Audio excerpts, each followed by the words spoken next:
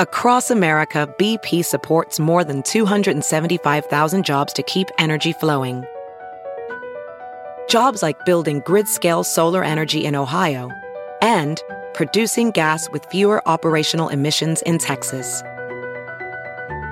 It's and, not or. See what doing both means for energy nationwide at bp.com/investing in America.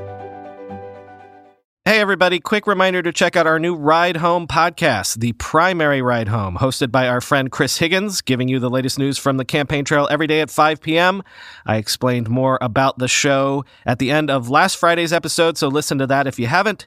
But please do me a favor and search and subscribe to give The Primary Ride Home a try. Thanks. Welcome to the Tech Meme Ride Home for Monday, April 15th, 2019. I'm Brian McCullough. Today, you really need to run those Office updates, it turns out. Rumors of chaos at HQ Trivia, further details on Apple Arcade and Apple News Plus, and a hands-on with the Galaxy Fold. Here's what you missed today in the world of tech. Over the weekend, Microsoft confirmed that hackers had compromised a support agent's credentials, or at least some super users' credentials inside Microsoft, to gain access to Microsoft-managed web-based emails on services like Outlook, MSN, and Hotmail. This morning, it appears that the breach might have been worse than originally reported. In short, hackers broke into a customer support account, or some high-level account again at Microsoft, and then somehow used that to gain super access to customer email accounts. The hackers could apparently see subject lines of emails, who the emails were sent to, email folder names, etc. And then maybe it was even worse than that. Quoting Motherboard, who is basing their reporting on an unnamed source, quote, "In March, before Microsoft publicly confirmed the hack, the source told Motherboard that this abuse of a customer support portal allowed the hackers to gain access to any email account as long as it wasn't a corporate-level account. This means that while paid enterprise accounts that businesses pay for weren't affected, normal consumer accounts were." The source described the attack, including how it relied on abuse of Microsoft's customer support tool. On Sunday, the source reiterated those details and provided further information and screenshots of what kind of access the hackers had to Motherboard, end quote. And according to that source, the further information is that the hacking technique might have allowed full access to an email's contents. So actually having access to users' emails might be on the table here. Apparently, some users are getting notifications from Microsoft alerting them that their accounts may have been compromised, and Microsoft has responded saying that it noticed the breach sometime between January 1st of this year and March 28th, when they apparently disabled the compromised credentials.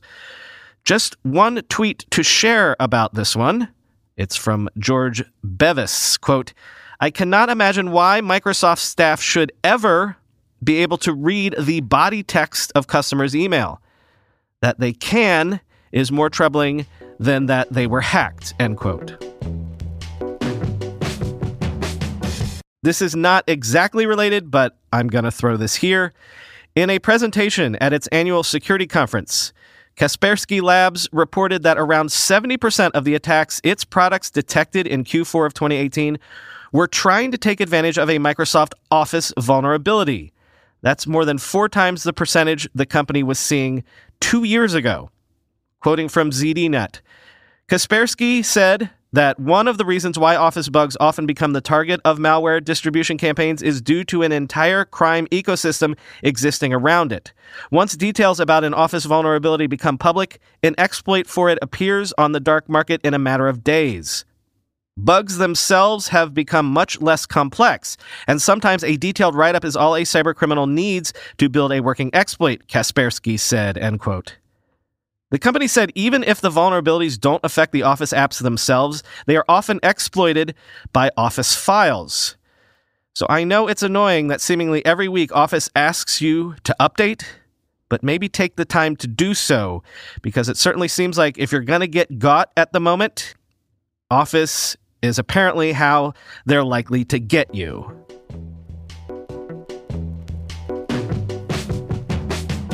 We didn't get to it last week, but earlier the news broke that Scott Rogalski, the popular host of the once hugely popular HQ Trivia app, was leaving the app and the company, and the rumors were that it wasn't exactly an amicable parting of ways. Well, a big piece from TechCrunch suggests there's even more to it. A lot more. Quote, according to multiple sources, over half of the startup's staff signed an internal petition to depose CEO Russ Yusupov, who they saw as mismanaging the company. But Yusupov then fired some core supporters of the mutiny, leading to a downward spiral of morale that mirrors HQ's plummeting App Store rank, end quote. You're going to have to read the full piece for the blow-by-blow, but to say that Yusupov has been controversial and his public and private behavior is sometimes described by observers as mercurial is putting it mildly. But according to the piece by Josh Constine, there are also some hints of basic mismanagement that has allowed the company's early momentum to flag. Quote, with HQ's bank account full, sources say Yusupov was extremely slow to make decisions, allowing HQ to stagnate. The novelty of playing trivia for money via phone has begun to wear off, and people increasingly ignored HQ's push notifications to join the game. But beyond bringing in some guest hosts and the option to buy a second chance after a wrong answer, HQ ceased to evolve. HQ fell to the 196th ranked game in iOS and the 585th overall app as concurrent players waned, end quote. And then, subsequently, of course, was co-founder Colin Kroll's tragic death, and Kroll seemed to be very popular internally. After that event in February, an attempted coup d'etat by staffers, the machinations of which reportedly included an attempt by Rogalski himself to organize a staff strike. Again, the whole story is messy, so read the piece if you want all the details. But note this one extra detail, quoting Constine. Two sources said HQ recently only had around $6 million in the bank, but was burning over $1 million per month, meaning its runway could be dwindling. But its early investors are reluctant to hand Yusupov any more cash, end quote.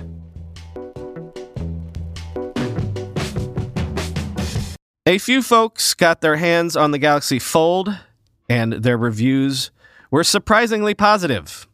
I kind of say surprising because I feel like any excitement around these foldable phones has faded. But here's Dieter at The Verge, quote, here's the TLDR most of you are waiting for. It feels much more stable and polished than I expected going in, but there is still some work to be done on the software. And okay, here's what you are really waiting for. You can see and feel the crease in the folding screen, but it's really not that noticeable and perhaps worth the trade-off for having a big screen that you can fold up, end quote. And at CNET, Jessica Dolcourt said that the phone felt solid and sturdy. The hinge mechanism moves smoothly and actually feels high-end. Yes, there's a crease, but she too felt like it was a non-issue. TechCrunch's Brian Heater concluded his review by saying, quote, while the Fold doesn't feel like a phone that's achieved its final form, it's a surprisingly well-realized first-generation phone, end quote. But one detail that a lot of people mentioned that is giving me pause, when closed, the device is 17 millimeters thick. That's basically two S10 phones stacked on top of each other. And the weight? 263 grams. As Jeffrey Fowler tweeted, quote, Samsung's Fold has bigger challenges than a crease. Number one on my list, weight. 9.3 ounces. That's approaching a can of soup, end quote.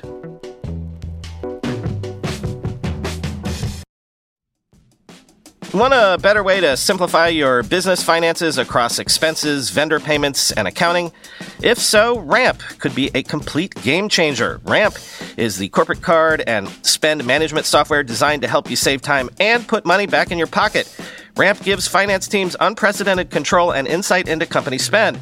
With Ramp, you're able to issue cards to every employee with limits and restrictions, and automate expense reporting so you can stop wasting time at the end of every month. Ramp's accounting software automatically collects receipts and categorizes your expenses in real time so you don't have to. You'll never have to chase down a receipt again, and your employees will no longer spend hours submitting expense reports. The time you'll save each month on employee expenses will allow you to close your books 8 times faster. Ramp also saves you money. Businesses that use Ramp save an average of 5% the first year. Ramp is easy to use. Get started, issue virtual and physical cards, and start making payments in less than 15 minutes, whether you have 5 employees or 5,000. And now, get $250 when you join Ramp. Just go to ramp.com/techmeme. Ramp.com/techmeme, ramp.com/techmeme. When you go through airport security, there's one line where the TSA agent checks your ID and another line where a machine scans your bag. The same thing happens in enterprise security, but instead of passengers and luggage, it's end users and their devices. These days, most companies are pretty good at the first part of the equation where they check user identity, but user devices can roll right through authentication without getting inspected at all. In fact, 47% of companies allow unmanaged, untrusted devices to access their data. That means an employee can log in from a laptop that's had its firewall turned off and hasn't been updated in 6 months, or worse, that laptop might belong to a bad actor using employee credentials. Kolide finally solves the device trust problem. Kolide ensures that no device can log into your Okta-protected apps unless it passes your security checks. Plus, you can use Kolide on devices without MDM, like your Linux fleet, contractor devices, and every BYOD phone and laptop in your company. Visit kolide.com/ride to watch a demo and see how it works. That's KOLIDE.com/ride. Couple of Apple stories here, updating the recent services push with a few more details, but again, not the details like price and when they're coming our way. In a quick story noting how Apple is shutting down Texture because now, well, they have Apple News Plus, and hey, Android users, you're out of luck, there was this little detail.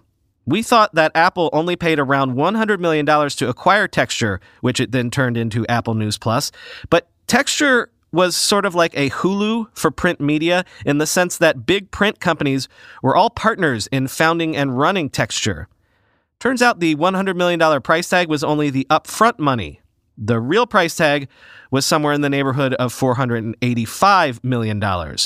Quoting from the New York Post, the sale price of $485 million included a $100 million upfront payment to 4 publishers who teamed up to launch Texture: Condé Nast, Meredith, and Hearst, and Rogers in Canada, plus their venture backer, KKR. Going forward, the 4 publishers got a minimum of $145 million in the first year, followed by a minimum of $240 million for the second and third years, pushing the payout to at least $485 million, Media Inc. has learned, end quote. Now it makes more sense why a lot of big publishers were willing to dance with the devil here. At least for the next few years, all of that money really is additive. Meanwhile, Digiday says the launch of Apple News Plus has been bumpy, to say the least. Lots of wags noticed. At least so far, there is no format consistency if you read publications on Apple News Plus. But sources from publishers say that Apple promised design help, including splashy custom templates. The sources say Apple has been stingy in providing design support for these templates. There's also apparently only a handful of people assigned to help publishers migrate content. Smaller publishers say they are being left to their own devices. The article describes a special Slack channel that some of the bigger players have been invited to for design support coaching. And when the smaller players learned of this, via Digiday, they accused Apple of playing favorites. Quote, there are also logistical puzzles to think through. For publishers that sell separate digital sponsorships around packages that appear in the print editions of their magazines, there is confusion and indifference from Apple about whether the Apple News Plus launch could potentially cannibalize the digital audience for that package, one source said. In addition, some publishing sources say there is frustration with Apple News Plus's uneven user experience, with some publications splurging on custom design and others simply uploading PDFs of their print issues. Quote, you think of Apple, and they're so design conscious, a second source says. This doesn't feel like that at all, end quote. So maybe the previous story informs this one, and this is just me speculating on a hypothesis. to quote Miller's Crossing. But maybe some of the bigger publishers are on board, getting big payments and big support, and Apple hopes to get big fast, like it did with Apple Music. Then everyone will later have to come on board no matter what. Problem is, for now, it all sounds a bit chaotic. Or again, as they say in Miller's Crossing, it's just a damned mess is all. And over the weekend, the Financial Times was reporting that Apple is soups serious about its new subscription gaming service. Serious to the tune of spending hundreds of millions of dollars on Apple Arcade, with a total budget for the project likely to exceed $500 million in order to simply lock down exclusives to the service. Apple is apparently playing nice with game developers, trying to woo them with terms that say even if developers agree to make their games exclusive to Arcade at launch, they will still be free to release their games everywhere after only a few months. Why is Apple being so generous? Quoting the Financial Times, Apple has not said how much it will charge subscribers for Arcade or TV Plus, but analysts at HSBC have estimated that Apple Arcade revenues will grow from $307 million in 2020 to $2.7 billion by 2022, and $4.5 billion by 2024, by which time HSBC predicts it will have 29 million users paying $12.99 each per month. Those figures are greater than its revenue estimates for Apple TV Plus at $2.6 billion by 2022 and $4.1 billion by 2024. And Apple News Plus, which it predicts will generate $1.7 billion and $2.7 billion respectively, end quote. Finally today, of course, Airbnb is one of the highest profile of the cavalcade of unicorns looking to IPO, and Fortune has an interesting piece up that has some numbers that were surprising to me, even though I think we might have spoken about this somewhat recently. Quote, since 2007, 748 million guests have stayed at homes, apartments, or unique listings like yurts and igloos listed on Booking.com, according to its parent company, Booking Holdings. During that same period, Airbnb says 500 million guests have stayed at one of its listings. The numbers show heated competition between the longtime travel service Booking.com and its buzzy home rental competitor, Airbnb. Booking, long a big player in hotel reservations, wants the world to know it's also a powerhouse in home rentals. It is growing faster than our core business, and we're pleased with that, said Booking Holdings CEO Glenn Fogel, end quote. So bottom line here, an incumbent travel player, arguably an incumbent, because Booking.com is not an old-school hotel chain by any means. It's an online booking service, nay Priceline.com.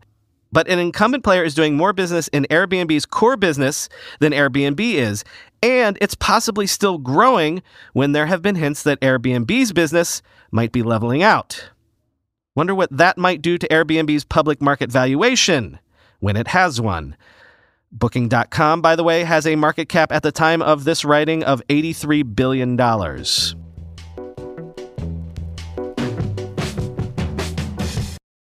I had a whole thing planned for today to end with, to talk about what a great weekend I had.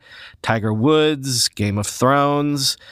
But as I'm recording this in the 3 o'clock hour Eastern Time US, I'm too heartbroken to do that at the moment.